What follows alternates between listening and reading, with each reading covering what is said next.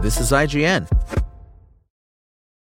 For the ones who work hard to ensure their crew can always go the extra mile, and the ones who get in early so everyone can go home on time, there's Grainger, offering professional-grade supplies backed by product experts so you can quickly and easily find what you need.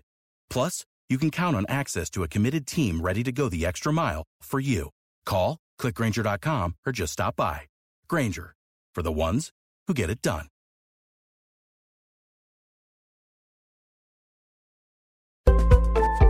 This is IGN.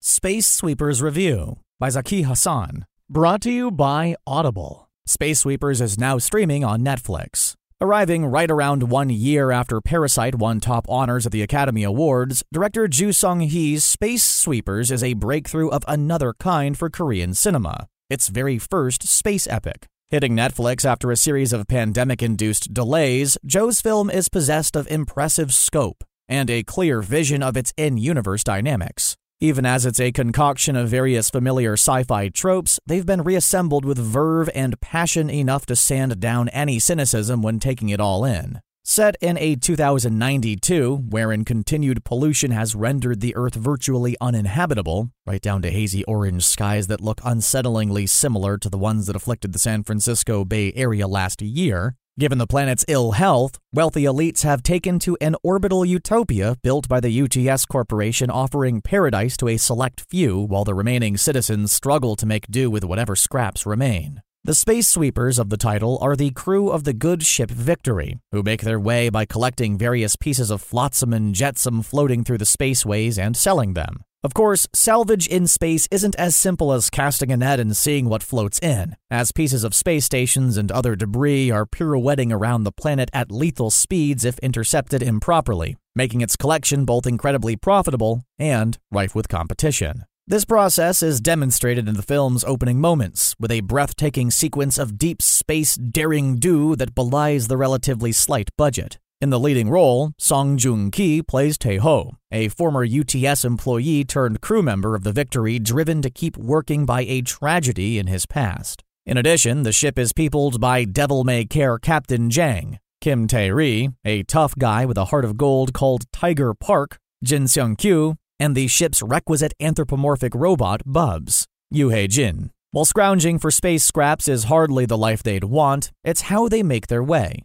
But when the crew comes across Dorothy, Park Yi-rin, a little girl who the news broadcasts inform them is actually a robot capable of inflicting world-destroying damage, they find themselves suddenly thrust into the political currents engulfing the planet. And on a collision course towards James Sullivan, Richard Armitage, the seemingly benevolent founder of the UTS Corporation, who may not in fact be so benevolent. The litany of influences, both tonal and stylistic, that comprise the superstructure of Space Sweepers are plain to see. Elements from Blade Runner to Cowboy Bebop and TV's Firefly to Neil Blomkamp's Elysium have all been tossed in a blender, and while what we end up with isn't particularly original in appearance or execution, that doesn't make Space Sweepers any less of an engaging escape. Yes, it's pretty close to empty calories, but it's not like empty calories necessarily have to be a bad thing. Jo, who also wrote the screenplay, imbues the proceedings with a visual panache that keeps things moving along. And while the 136-minute runtime is probably about 20 minutes longer than it needed to be, there's enough effort put into developing the main characters and their connections with one another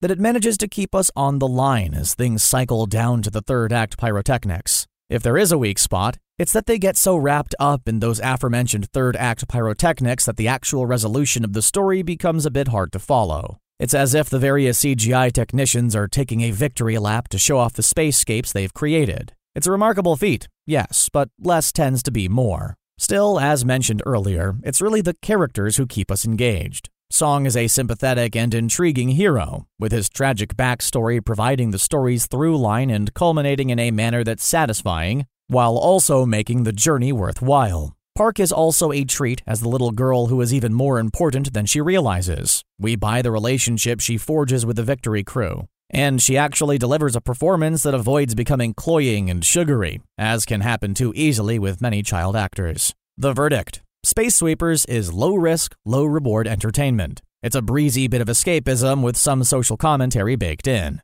But it's the spectacle and whiz-bang that's on the front burner. Even as he gleefully reshuffles familiar elements from a variety of sources, director Joe has created a fascinating science fiction tableau that feels both original and inviting. Space Sweepers gets a 7 out of 10. Get more out of your daily listening in 2021 with the Audible Plus catalog. Choose from thousands of podcasts, select audiobooks, Audible originals, and more, all in one place. This year, whether it's sports analysis, a good mystery, or the latest in tech news, Audible has what you're looking for. Sign up at audible.com and enjoy your first 30 days on us.